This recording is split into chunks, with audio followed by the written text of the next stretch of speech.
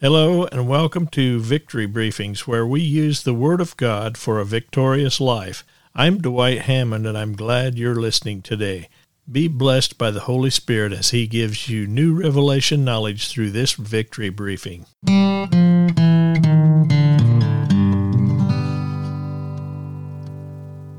Today I want to talk to you about bearing much fruit.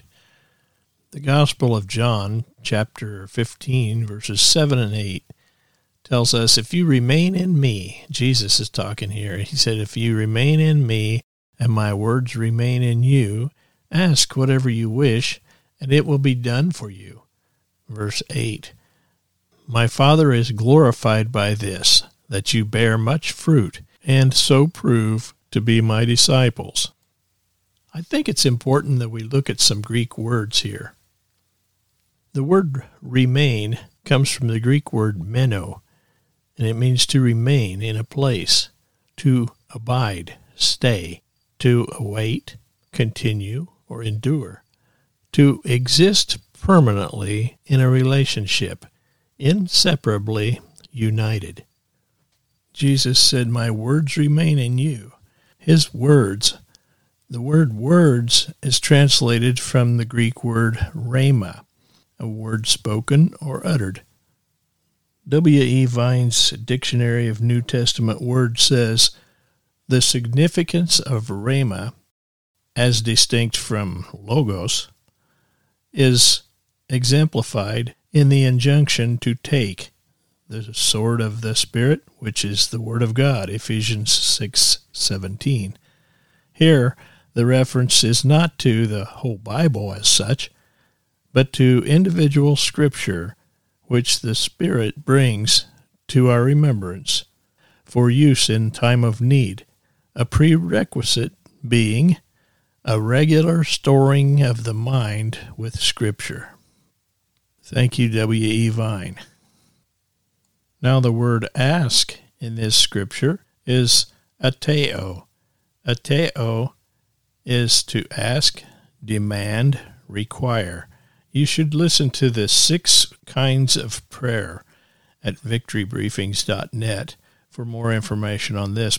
It's a demanding type prayer. It's an authoritative prayer. We all want our prayers answered, but very few are willing to abide in Jesus. This promise is conditional on our abiding. It's not God who fails to answer our prayers if we aren't abiding in Him. Rather, it is Satan who hinders our prayers when we are not abiding in Christ.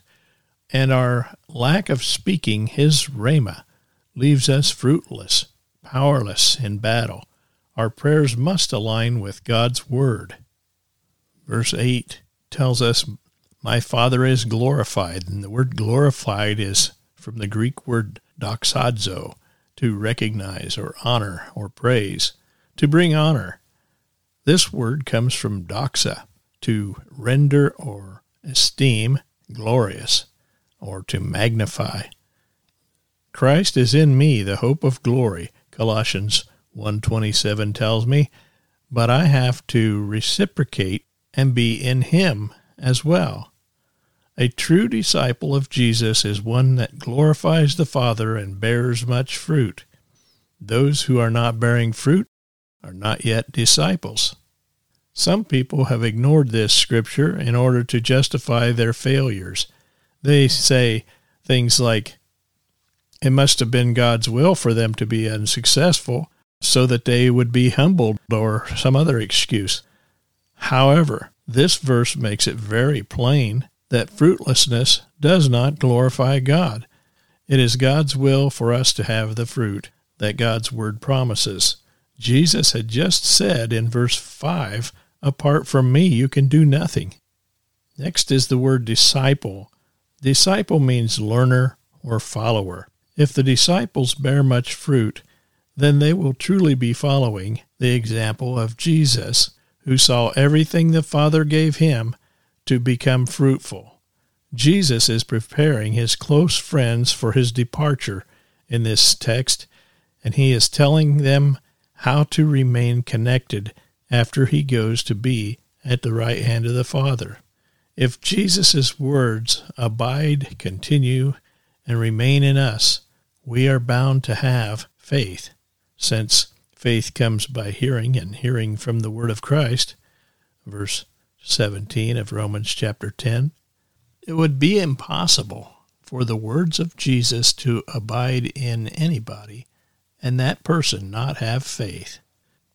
Jesus' words abide in us in the measure that they govern our lives and in the measure that we act upon his words. Unbelief and doubt are a result of ignorance of the Word of God. If we reside in the Word, then when we pray, the abundance of the Word which dwells in us speaks Jesus' words from our mouth, just like when Jesus was on the earth and the Father's words came through his mouth. My confession today is, I abide in Christ, and his words abide in me. I hide his words in my heart. Whenever those scriptures are needed, the Holy Spirit brings them to my remembrance. I believe his word and boldly pray his word. When I pray or proclaim God's word on the earth, it cannot return to God void. It will accomplish his promises. Doing the word and being fruitful glorifies God and establishes my discipleship. Thank you, Father, for your wonderful, powerful word. Amen.